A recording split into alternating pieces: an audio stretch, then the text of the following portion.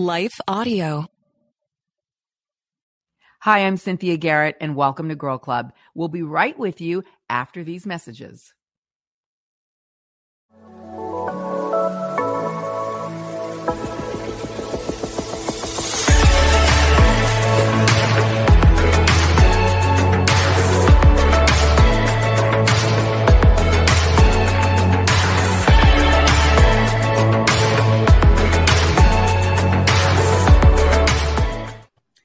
Good morning, good afternoon, good evening, wherever you are in the world. Happy Monday, or whatever day you're watching or listening. Welcome to Girl Club. I'm Cynthia Garrett. Real girls, real talk about real issues, seeking to apply real faith. That's what we do around here, and that's what we are. And we've been in the middle of a dialogue about identity these last weeks here. Honestly, I'm just probably going to say that everything we talk about always relates to identity. Who are we in this world? What's our job? What's our calling? What's our life supposed to look like? What are our words supposed to sound like? These are the questions that I ask myself all of the time. And this is a lot of what we talk about here. And the we in Girl Club, who are the real girls? Well, I am blessed with an amazing tribe, and the entire tribe is in the studio today. So why don't you welcome your Girl Club co-hosts and regular tribe, my family, my sisters in Christ, my doers of life, and the chicks who listen to me moan and complain when stuff is just really stressful and it's been a crazy week and it's only Monday. So welcome, everyone. And please say hello to Christina Reynolds, Christina Boudreau, and Nova Page. Hey, y'all, as people kind of chime in from around the world and join us, I just want to say for all of you listening on podcasts, please, throughout this podcast, don't forget to comment. Your comments help us to grow. If you're watching live stream, which, I mean, you really need to be watching live stream, which you can do through Cynthia Garrett Ministries YouTube channel. And the reason why is because these girls are so pretty. So just because they're not only beautiful on the inside, but also on the outside, you might try joining us on stream sometime. It's pretty cool. Good morning, you guys. How are you? Good morning. Good morning, we're sunshine. here. Thank you. I don't feel like sunshine. I feel like a rain cloud today. but we're here. Yeah, like Christina says, we're here. Anybody have any interesting, I don't know, things to share between last week, where we sort of left last week with me kind of asking, I think, everyone to, sort of think about the things that maybe they're getting told about their identity from the enemy that may or may not be accurate. Like, what negative voices are telling you negative things about yourself? What are you hearing? What do you need to come against? But I'm just curious if you guys have had any interesting sort of identity breakthroughs. I think I have. Yeah. Oh, I've been, I don't know. Awesome. I don't have an identity. Well, maybe like a little bit. I feel like I was just telling Anna, I was like, I feel like I just show like the last few months I've just been showing up and have nothing to give. And it's been kind of like a struggle. Like you said, Cynthia, you're showing up, you're feeling like a rain cloud. I kind of feel like I've just been a rain cloud for months.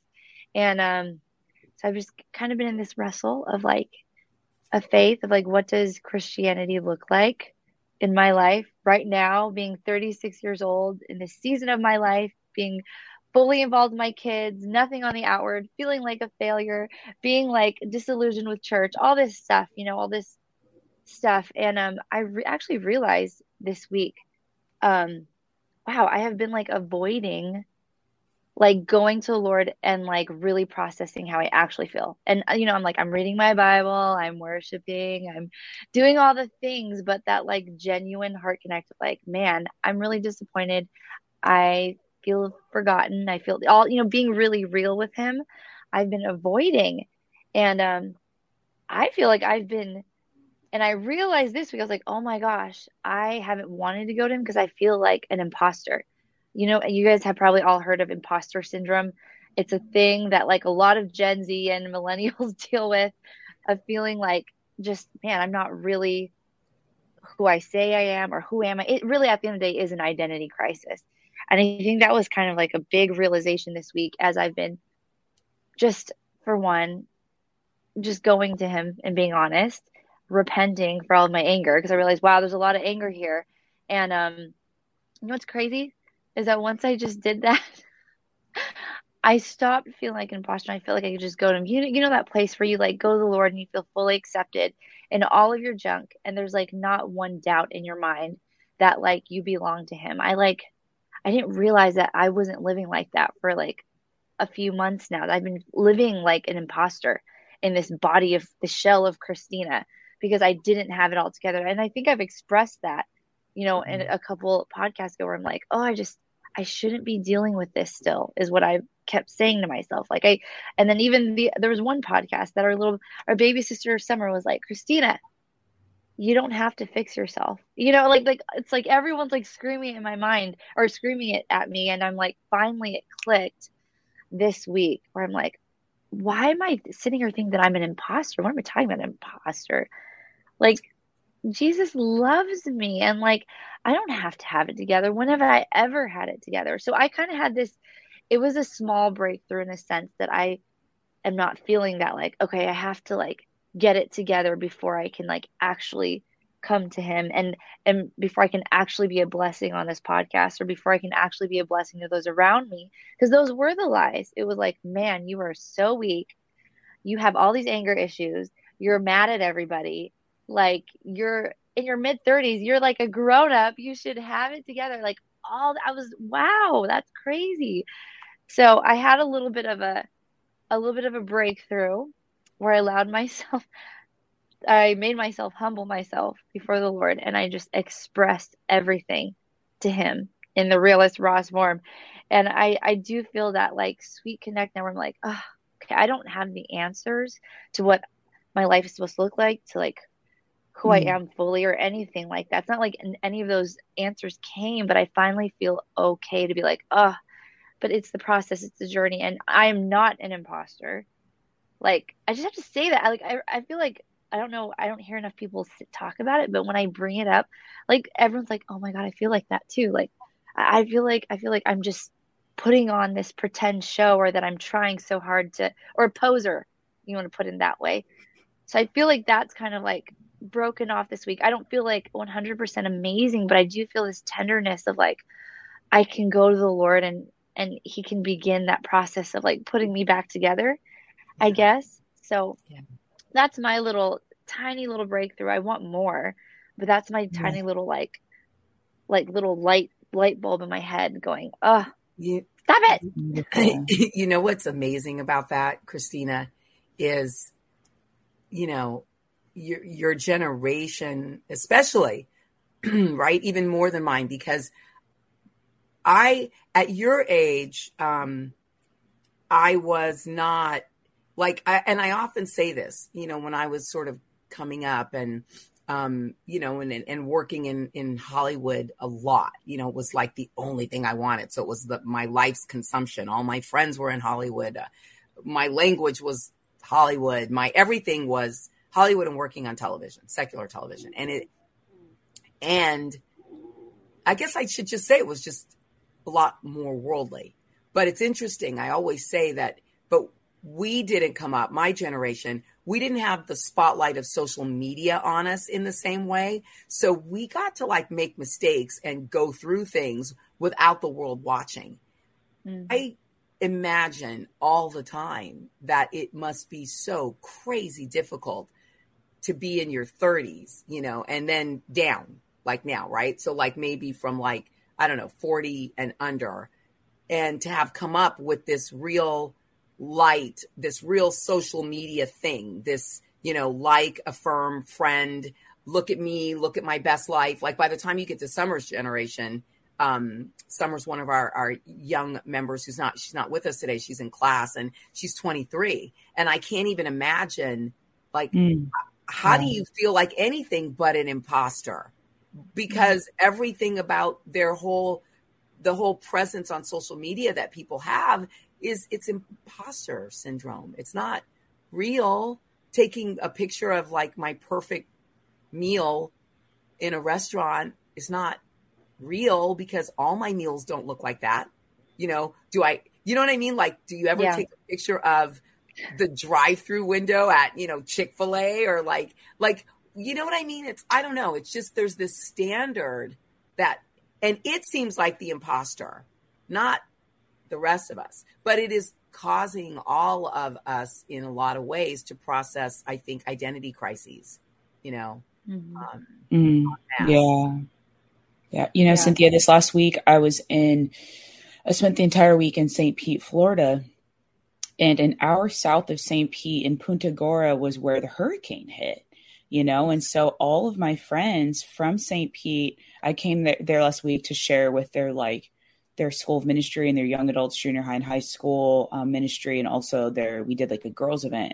But basically I came in during the week when they had gone there. They sent teams down to Punta Gorda to do missions and cleanup and then come back. And they literally said that the whole identity of that area had completely changed. People were drowning in their homes because the water had flooded so much.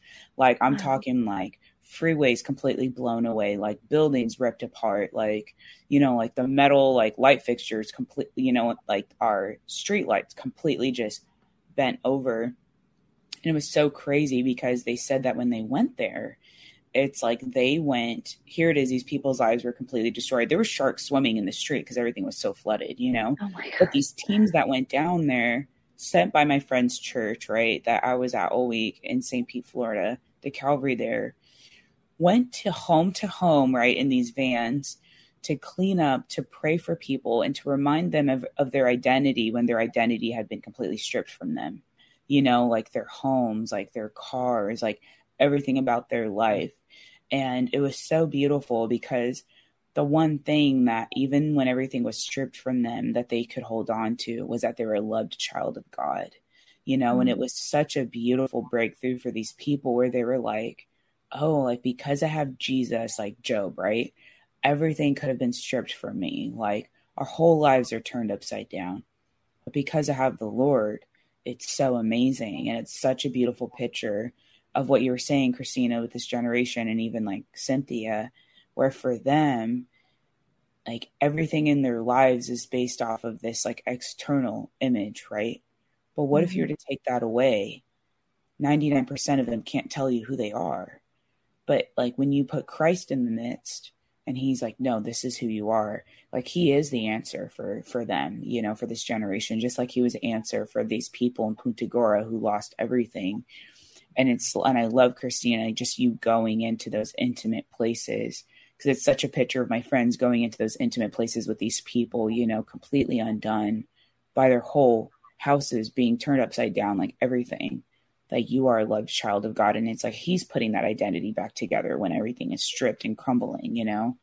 And I just want to add that because I thought that was just like kind of went along with that. No, it's interesting, looking at the images from Florida. It's like when everything is destroyed, whether you've destroyed it yourself or whether something else has destroyed it, it's like, I guess the only opportunity is that you can rebuild it better. Yeah. And that is rather a big identity kind of awareness issue, is that I think, God is constantly trying to destroy that which doesn't work in us to rebuild it better, so that it does work. And I think, Christina Reynolds, like what you said about, I finally got real with him and just went to him and said, okay, this is what is going on with me. It's not like he didn't know, but I think there's something about when you get to that place where you do it, I think there's just truly an acknowledgement that's gone on inside of yourself that you've come to the end of yourself, and when you're at the end of yourself, that's where God can finally begin, because there's just no more pretense between you and him. Right. It's like, it's easy to have pretense with everyone else, but it's, I think there's a lot of us that feel, on some days, there is a bit of a performance. We talked about this last week. There's a bit of a performance in your identity. You know, there is a bit of an imposter because you feel like, I mean, like if I just, you know, started, like, I think what, you know, I said at the beginning when we opened up today, you know, whoa, I'm stressed. It's, you know, it's been a crazy week and it's only Monday. And it's like, I mean, but if we took the lid off of, it's like, well, you know, my husband's got to have more tests. My, you know, my this, my that, the car pick up this and the, you know, and the other car would, you know, which left us stranded on the freeway. And so we ended up in Palm Springs stuck for 2 days. And like, there's just all this stuff where sometimes you realize, like, you know, to unload it all is kind of nuts, but you got to be able to be real with someone. So, you know, hopefully that realness is between you and the Lord, because he's got to walk you through it.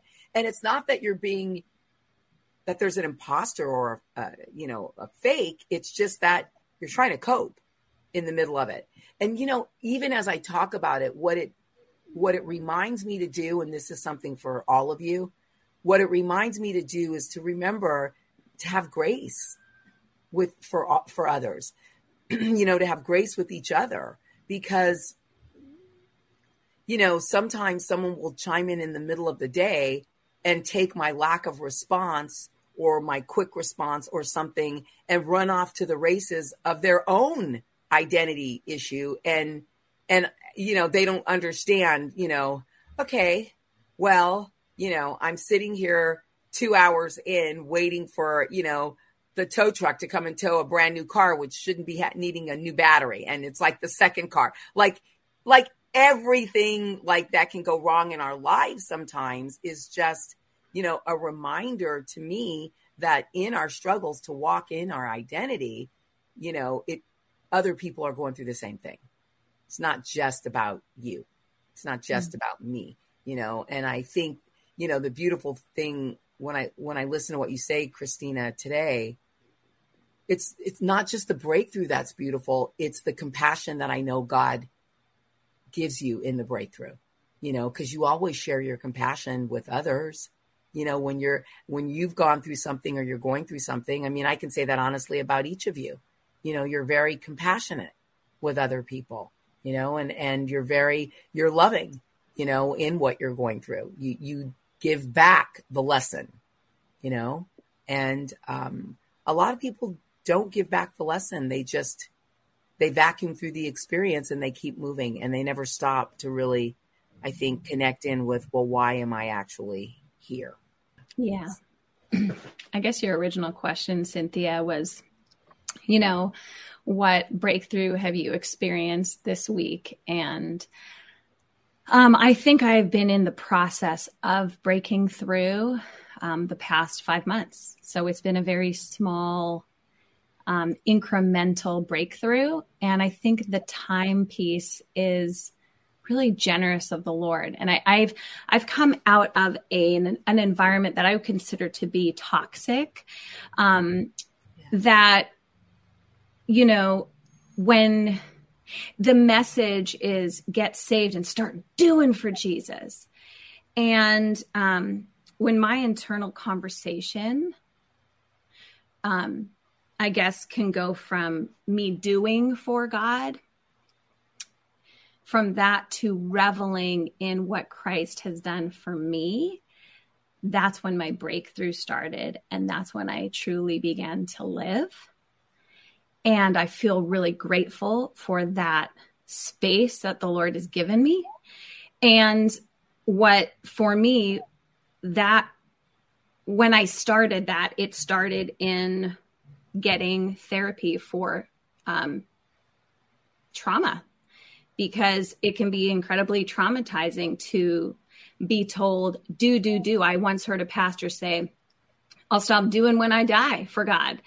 And it negates that space where we can know that we can just sit in what God has done for us. And out of that place is a huge shift that we just be, that we just live loved, that, we live out of that identity that we always talk about. So I guess that's my breakthrough that I've been going through. Yeah. Yeah. You know, we've, for those of you who are just tuning in talking about identity, we've been running through kind of 14 critical things for you to remember as you struggle and as you break through. And in the last few weeks, we touched on the fact that we're called saints. You know, you're a saint. The second was that you're blessed. The third is that you're appreciated, which we spent some significant time on last week. I mean, you're appreciated by God. Summer actually was used as my angel too, Christina, a few nights ago, when she had a word for me about being appreciated. And, you know, it was one of those words and one of those times where you know that God is talking through somebody else, but it's God talking, you know, and reminding you of something that no one else knows that you cried out to him about, you know, and in moving forward, it's interesting because the fourth one, and I would think this is really odd that this would be on a list of things to remind you to remember, is part of the DNA of your identity, you know, as a believer. But it is, and that's that you're saved. And that's such a big one. Thanks to Jesus' sacrifice on the cross, you're saved, you know, from sin, from death, from Satan, and from your old human nature and your old patterns of worldly living. So you can respond in gratitude to your salvation by doing good works that God has prepared for you to do, and to help others discover relationship with God and help redeem this fallen world. And I guess when I read through this particular study, this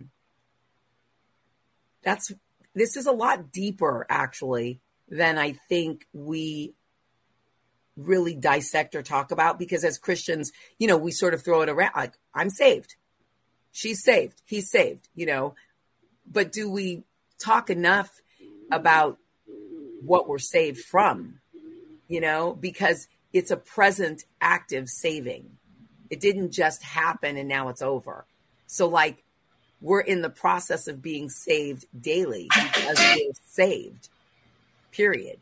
And I find that to be so powerful. And then of course I'm going to throw some scriptures out because I want, you know, for those of you listening, I always want you to, you know, be able to go look somewhere at the scripture. So you know that this isn't just us telling you this, but Romans 10 verses 9 and 10 says, if you declare with your mouth, Jesus is Lord, and believe in your heart that God raised him from the dead, you're saved. For it is with your heart that you believe and are justified, and it's with your mouth that you profess your faith and are saved. 2 Corinthians 5:21 says, God made him who had no sin to be sin for us, so that in him we might become the righteousness of God.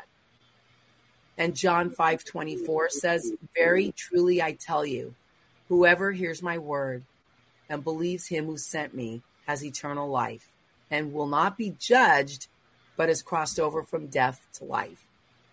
So when you think about like the struggles, right, and the imposter syndrome and the identity crises that we can often be in spiritually, I think it's kind of critical that we stop and remind ourselves that we're saved.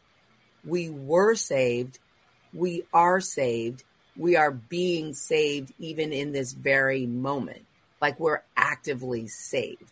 And if you really apply that, just that sentence to whatever it is you're going through, like I'm in a horrible situation and I don't feel healthy, but I'm saved. He's saving me.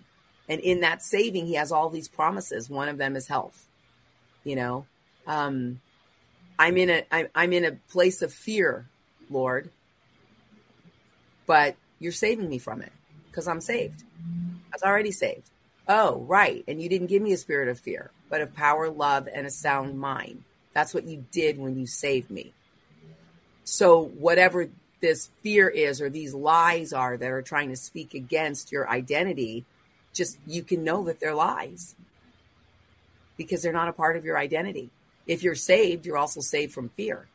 If you're saved, you're also saved from whatever it is that you might have to like just blah out of your mouth before the Lord about what you're feeling and going through. But you're saved from it. You know? I think we're not saved from experiencing fear because we're going to experience it. We're saved from letting fear have the last word. Mm. That's good. Right. And I think when we're experiencing fear in a way, and I guess maybe no, but maybe it's just human that we're going to experience these things. It is human. 100%. We are going to experience it. We're actually promised it. But that's where Jesus went.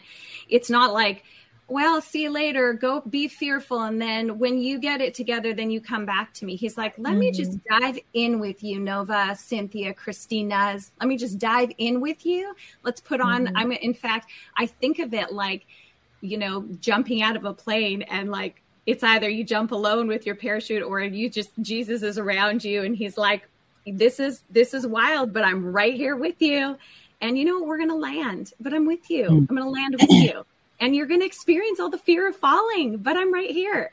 I think that's the space where I just feel really thankful for Jesus that he, like you said, saved me, but saves me and is with me. And I know we always say it, but he is the God of the with. He is with us in it. And that is such a deep thought because we can say it, but unless, like you said, Christina, we just roll it all out there and throw it all out there. Like, I'm in this pit, Lord. And he says, I'm with you, Christina. Yeah. I love what you said, Nova, because like, if you were to think of even like Job, right? Like the one thing that Satan couldn't touch with Job was his salvation. You know, like he lost his family, you know, he lost his kids, he lost his home, all his things, his health. Yeah. But the one thing he couldn't touch was his eternity. And even when you think of like, you know, even Daniel I was going through the book of Daniel last week and the book of Daniel, and Daniel was thrown in the lion's den, you know, and Shadrach, Meshach, and Abednego in the fire. Yeah, they could, you know, singe their, you know, like they could get singed by fire. They could get eaten by a bear, like all those things. But what they couldn't touch was their salvation, you know, like that is secure. And when I was in college, like I went to UC Riverside, like my bachelor's degree is in religious studies. Like we studied all the faiths from like the Hindu point of view, you know, the Hinduism from a Hindu point of view, Islam from like Muslim point of view. And all of these faiths are having to work for salvation.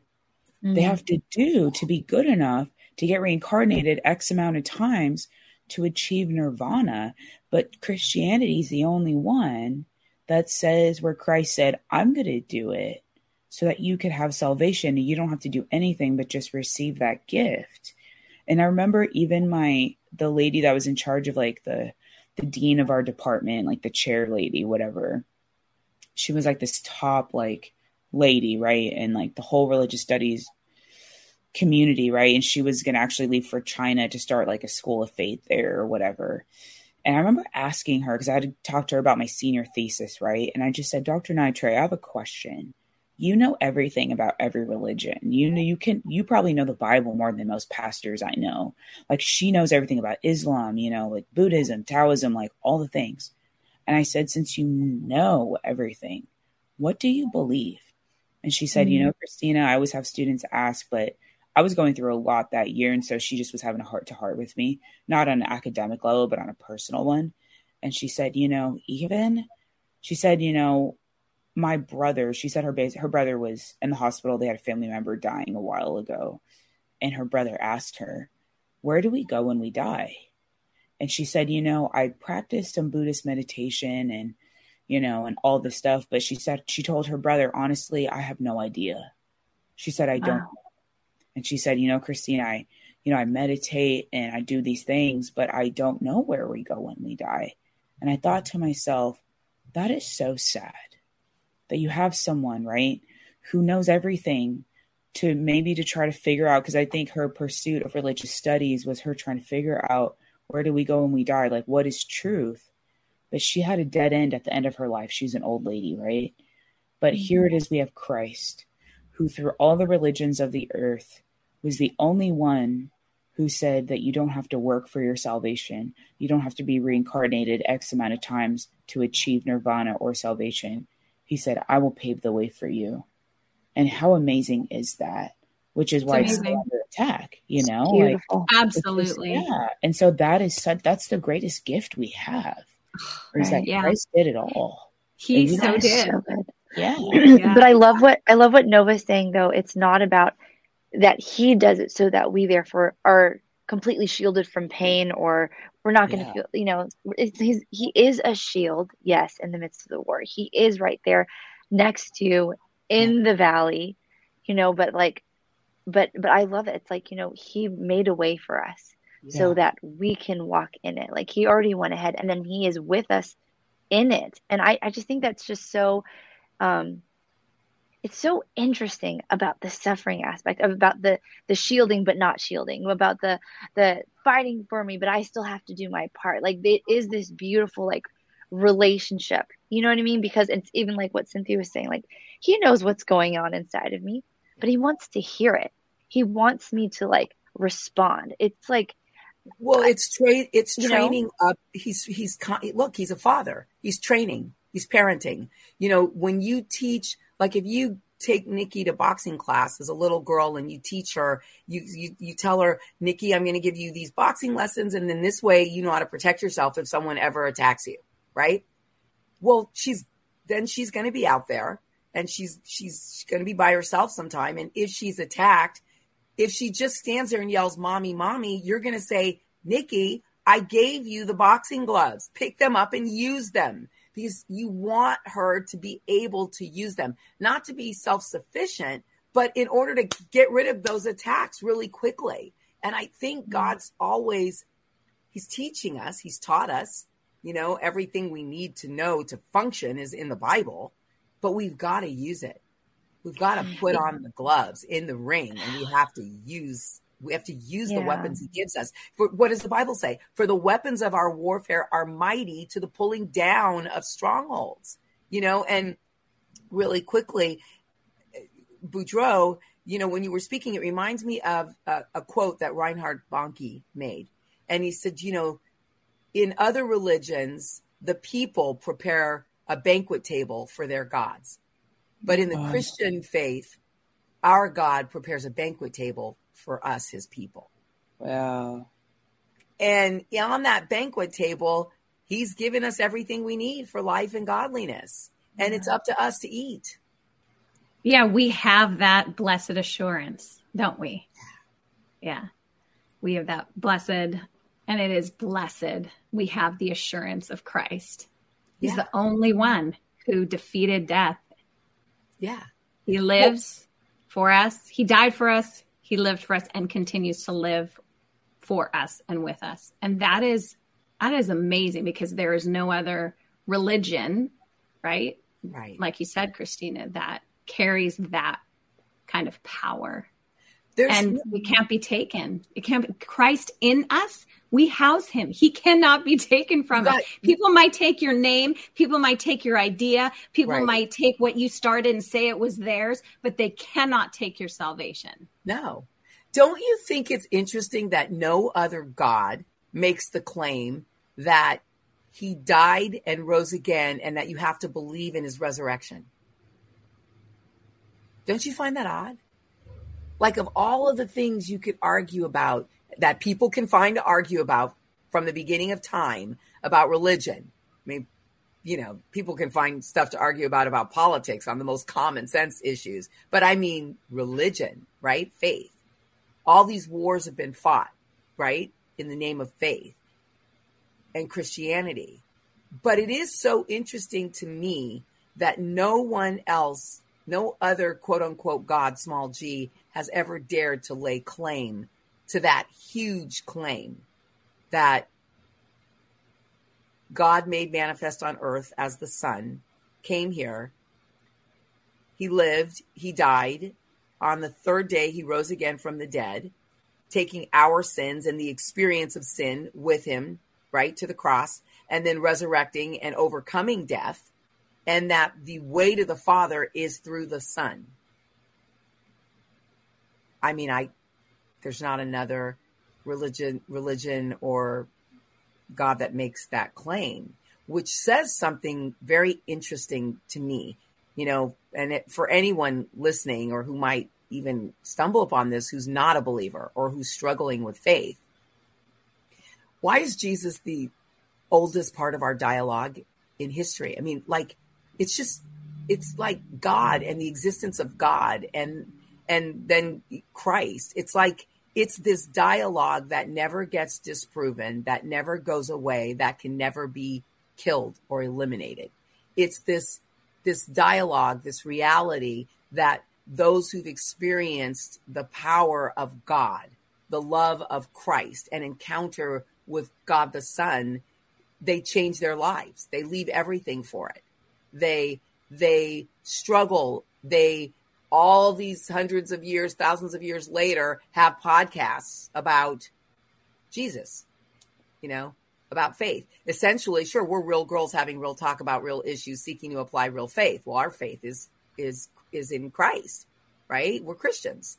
So our identity and any of the struggles of our identity are always seeking to root back in him, I just find it really powerful about the reality and the truth and the inescapable fact of our God, in Christ Jesus, as the Son of God, So it's interesting when I, in this study, when I came to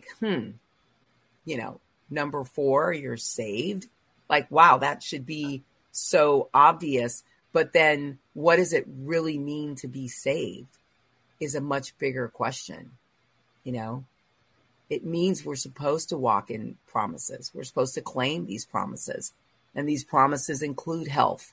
They include wellness. They include even Jesus saying, look, hey, there's going to be tribulation in the world, but fear not, I've overcome the world. So we know that we don't get a problem-free existence, but we get an existence with constant victory. It's good. That's so, I mean, it's like your book.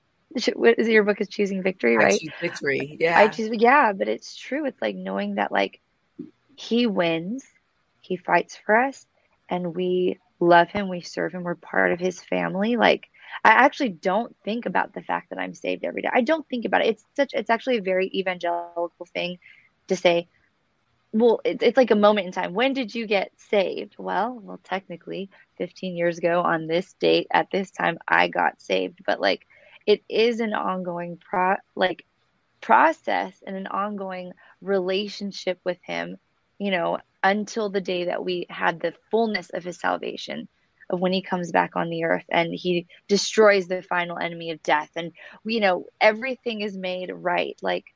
I don't think about that. And I think that if I would, just like how you brought up, God appreciates you. I don't think about that. But how much more so I do see the effect of this on our identity and how it shifts our day-to-day experience. No, we're not going to be shielded we're not going to have this problem-free existence, but we are going to have victory in our existence. And I love, you should hashtag that or something. That is so good. I guess you could say it really is a point of going, I live from a place of victory. That's it. We're supposed to, but I mean, look, the reality is, when we had this amazing, I thought, girl club last week, when we were really focusing on You're Appreciated. And within days of that, at some point during the middle of the week, I don't know, Wednesday, Thursday, something really simple. Driving my car down to pick up my other car, which was in the shop. So, and it's, it's stressful. We're in LA. That's what that background is. If I'm ever in that background, I'm in the guest house at my mother's. So for those of you watching, you'll get it. For those of you on podcasts, just imagine that there are, lots of swans or storks behind my head. It's really way out there. But anyway, so, cause I've been stuck in LA, in California, I got sick. for a week, and that grounded us. And then we got stuck another week because we have, there was like, well, we have to be in Vegas. So why, now we better just stay and deal with the cars. And so we went to pick up one car to ship it, and the battery wouldn't start because the car had been parked for 6 months. So, and it's not the kind of car you can just do a regular tow. So 2.5 hours in the middle of the night waiting for the tow truck to get there, to get the car to the shop. The car finally gets to the shop. Forget the fact that the battery is, then the guy says the battery is $1,400, and I wanted to shoot someone through the phone because I'm like, what kind of a battery for a car costs $1,400? Well, they have special little chips in it. Anyway, so okay, thank you, Jesus, that we can handle it. You know what I mean? I was like in the zone, like, right? Because honestly, thank you, Jesus, that we can handle it. Then there's the other voice that says, yeah, but this is a waste of money. And so then the battle starts, So then 3 days later or 2 days later, we're driving the other car down to get that car, and we have to stop and get gas because the car's on empty. And this is essentially a new car. I mean, there's 24,000 miles on it because I don't drive them very much because I'm never here. And so the car runs out of gas on the freeway on the 405 in traffic. So, and if any of you have experienced LA, like all of us have, you understand that when I say on the 405 in traffic, you might as well run out of water in hell because that's about what it's like. So we coast the car off the freeway and praise God. He allowed the car to coast off the freeway to the side of a road. And now we're sitting there. Why did this happen? This happened because when we stopped a few minutes prior on the way to the car dealer to now fix car number 2, because when we stopped to get gas, the cover plate wouldn't open.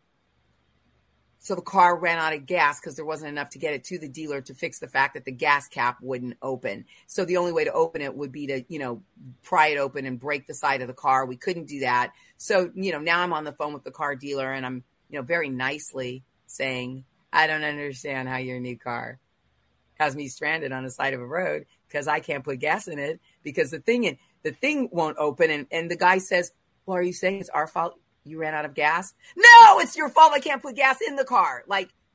So finally, we get through that. Somewhere in the middle of all of it, I had the heaviest attack come over me where I just felt like, and on top of it, I'm also aware that the day is getting blown. So Roger can't get to the hospital, get his test, which he needs to get, which is a whole other stressful conversation on his neck again. And I just had this feeling, this heavy, dark cloud that rolled over me and my identity. And I just felt like, I just started crying. Of course, I don't let anyone see that I'm crying because I'm tough B. So no one can see that I'm crying. So I won't even let Roger see that I'm crying as we wait for the tow guy. But I'm thinking, I'm in a bad mood. I'm horrible, God. I wish I could I just want to love and hug my husband, but who needs to go and deal with something far more important than this. And now we're both standing here waiting this is like in the middle of the day, everything's thrown. It's 2 weeks of constant thrown off my schedule. And I just felt really unappreciated, unloved, overlooked, horrible, bad, unworthy, not a good person, just all of it, all of it. And then somewhere toward the end of that day, as we're finally sitting down for dinner in car number 1, because thank God it was finally ready when car number 2 now went into the shop. Summer texted in and she goes, Auntie, I just want to thank you. She goes, I never say this, but I've been sitting here today thinking about what it means to be saved. And I just want to thank you for leading me to Christ. And I just want to thank you for giving me this relationship in my life and for fighting for it with me all through my years as a little girl. And I just want to say thank you for that. And I appreciate you so much. And I know that you're so appreciated by God. Now I'm sitting in the middle of dinner, of course, with Roger and my sister by that point. And I just put my head down and I'm just like, head in a puddle, because it was exactly what I needed to hear from God. And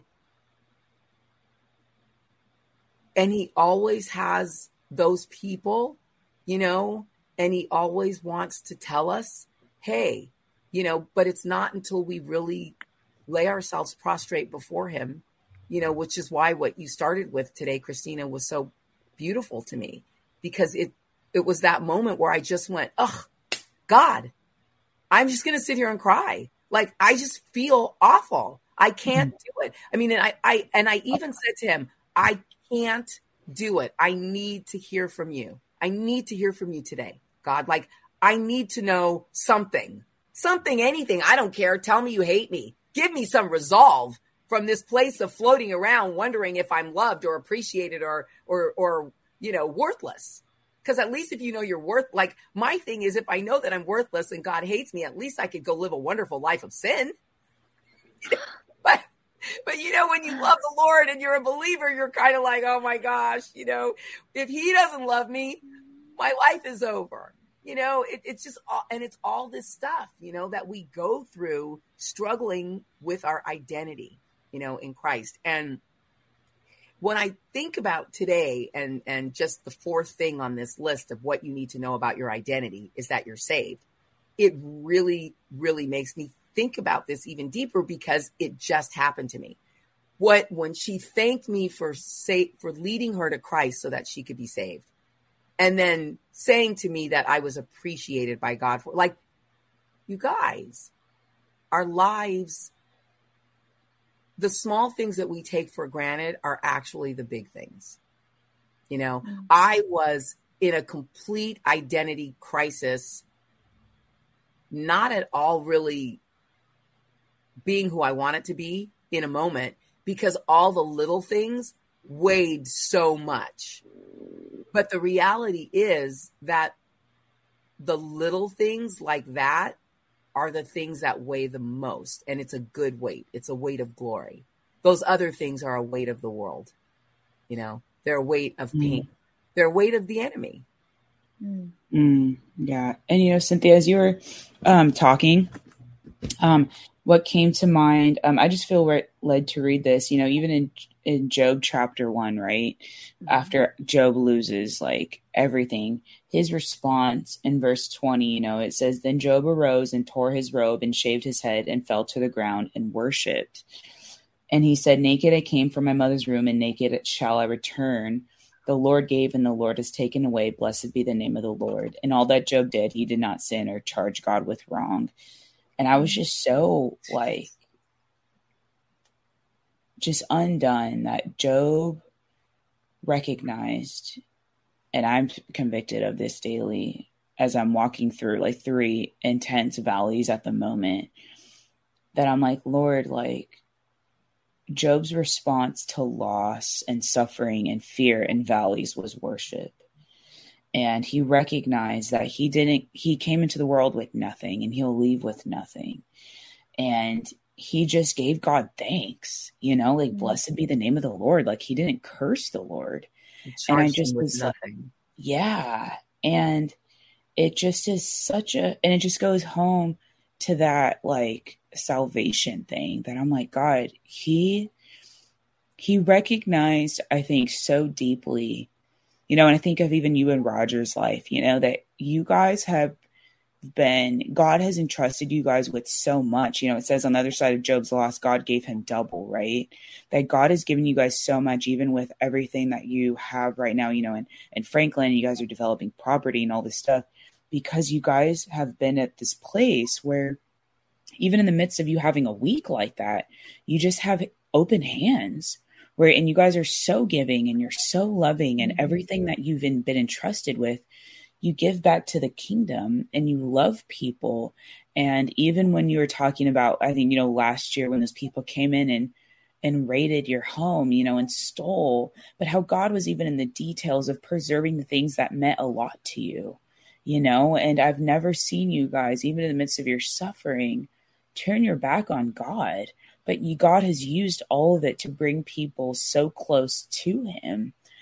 So even on the days where you're undone on the side of the road or at a restaurant, it's like, I know you and Roger enough to know that your response to loss and suffering is worship, is thanking the Lord, is giving him everything, even, and it just is so like, because you guys have gone through a lot, like Roger's health and, family and, moving and just you guys have gone through so much, Cynthia. And I just felt like the Lord just wanted to just confirm that to you today, that it's truly are like Job, which is why God could give you guys more on the other side of your suffering, because you've constantly like, that's one thing the devil can't touch is that intimacy you and Roger have with the Lord. He could touch your home. He could touch your finances. He could touch your health, but he can't touch that because that goes so deep, And so that just kind of those verses reminded me of like you and Roger, and just your response to like what you guys go through. Thank you. I appreciate that, little sis. Yeah. I appreciate that. Yeah. I appreciate that very much. And look, I mean, it's really interesting, it's isn't it true that other people's experience of our identity is often so different than our own? So true.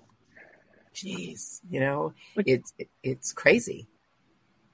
Which is why I think it's just that's why it's such a high priority of the enemy to, we talk about this thing in fitness. A lot of people in fitness have body dysmorphia, where you literally will look in the mirror and you cannot see your gains. All you can see is everything that's wrong with you. And I feel like one of his top attacks against humanity in general, because we were made in the image of God. We were made and created to express a facet of God that no one else can express. And like what you're saying about, I often feel that as well, as like even the whole am I even like blessing anyone? Like, what's the point of my life? We don't understand like the depths of like when we walk, even in that simple, Lord, I just need you, I have nothing, cry into my salad plate. That in and of itself is expressing and reflecting his glory in a way that no one else can. And I'm just like, I want to wage war against that dysmorphia of our identity, of going, I literally cannot see who I am. And I think that's what brings us back to, it's like, I'm hidden in Christ. Like I'm like right now I'm convicted. I mean, I'm like, I need to run to him. Stop running away, run to him, seek him out. And that's where we can truly see ourselves hidden in him, and truly reflect who he is, because it's woven together in our fabric, in who we are, our quirks, our personality, our gifts, our weaknesses. All of it is meant to shine forth the light of Christ. And I just want to jump on that. You don't understand, Cynthia, how much you encourage me every Monday. I'm like, this is like my Monday touch point with you ladies, and with all the ladies who are watching who chime in the comments. It is my touch point to go, oh yeah, it's just another reminder. Look at Christ. And then it's in him I will see who I am, and then I can be more whole. I can live in joy and peace and all of that. Like, we need each other here to just show up, share, be yourself. What happened this week? What are you going through? What is the Bible verse that pops in your head? Like, oh my gosh, CB, you have dropped so much deep wisdom today that I'm kind of reeling here. It's just like another little step to pull me out and to push me into this breakthrough. Like you sharing, and what Nova shares, what Cynthia shares, even here, there's verses that are being shared, hardships that are being shared in the comment section. And it realigns me. Yes, I need Christ. Yes, we're in this together. Yes, keep looking at him. Yes, keep sharing, keep showing up, Show up. Show up. One thing I think that just hit me as you were talking, Christine, is I want to be met by Christ more than I want to be met by anybody else. But often I can flip that. I want to be met by people more than I want to be met by Christ. And I'm just, as you're talking, I'm processing. I'm like, man, is that what I really want?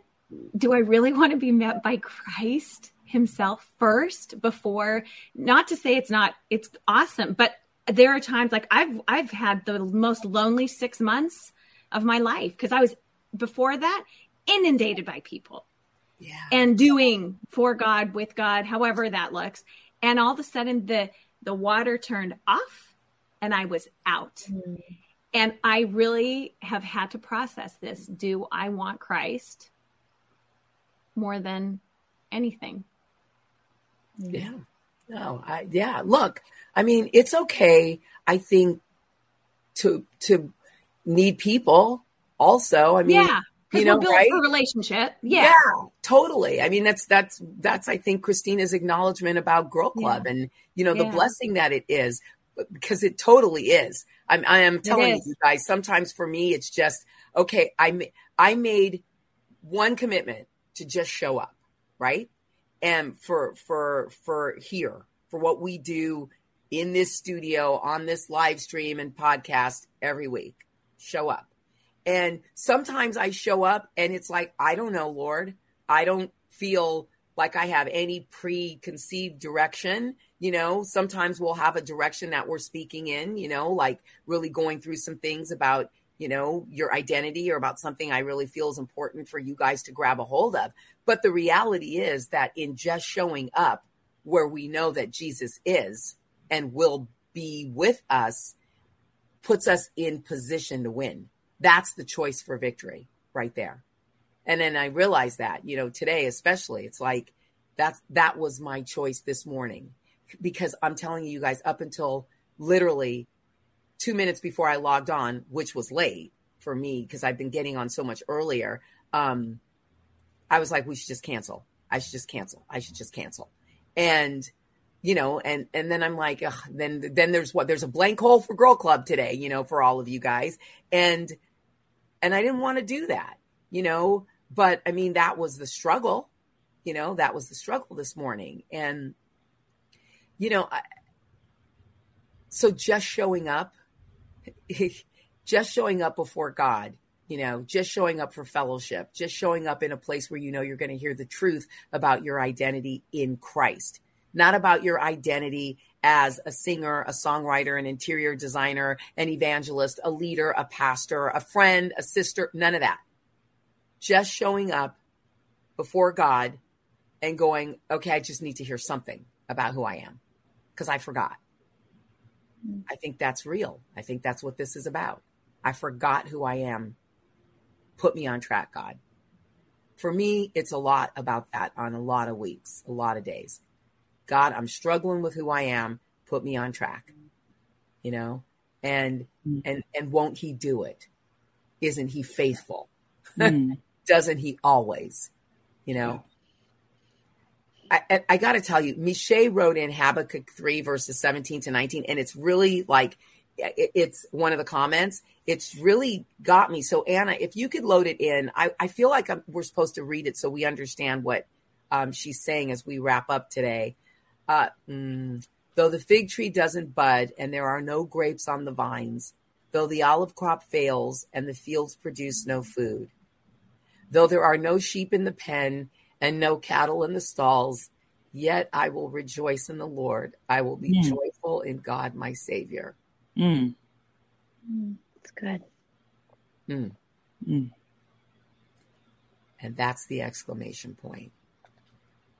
And that's the exclamation point, because to me, that's what we want our identity to be about, not about the temporal things that we can see, the figs, the olive trees, Habakkuk 3, verses 17 and 18. Can you throw verse 19 up there too, Anna? The sovereign Lord is my strength. He makes my feet like the feet of a deer. He enables me to tread on the heights. That's good. Write that down. Yeah. Mm-hmm.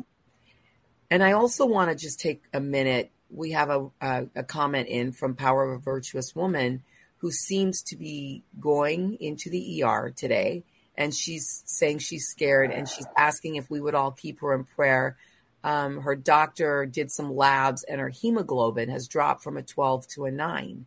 So we just want to quickly, we lift you up, sis.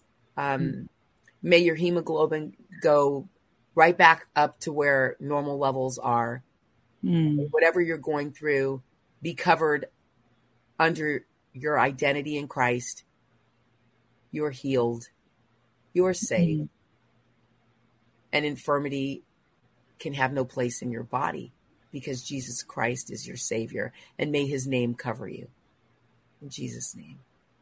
The very real things in our lives. We've hit the 1 hour mark, ladies. And it is time, I guess, for us to go. Does anybody have any comments, though, in closing? Well, I'm Cynthia Garrett. Thank you for listening. Thank you for watching. Thank you for joining us here on Girl Club. Don't forget, we are just real girls having real talk about real issues and seeking to apply something very powerful, real faith. I'm Cynthia Garrett, and we'll see you next week.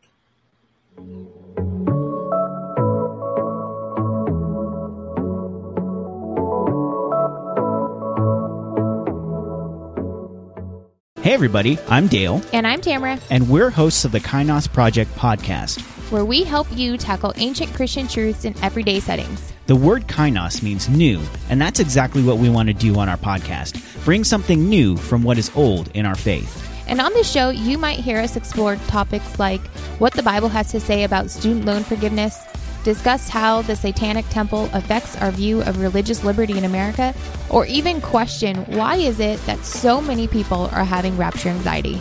To learn more about the podcast, go to lifeaudio.com.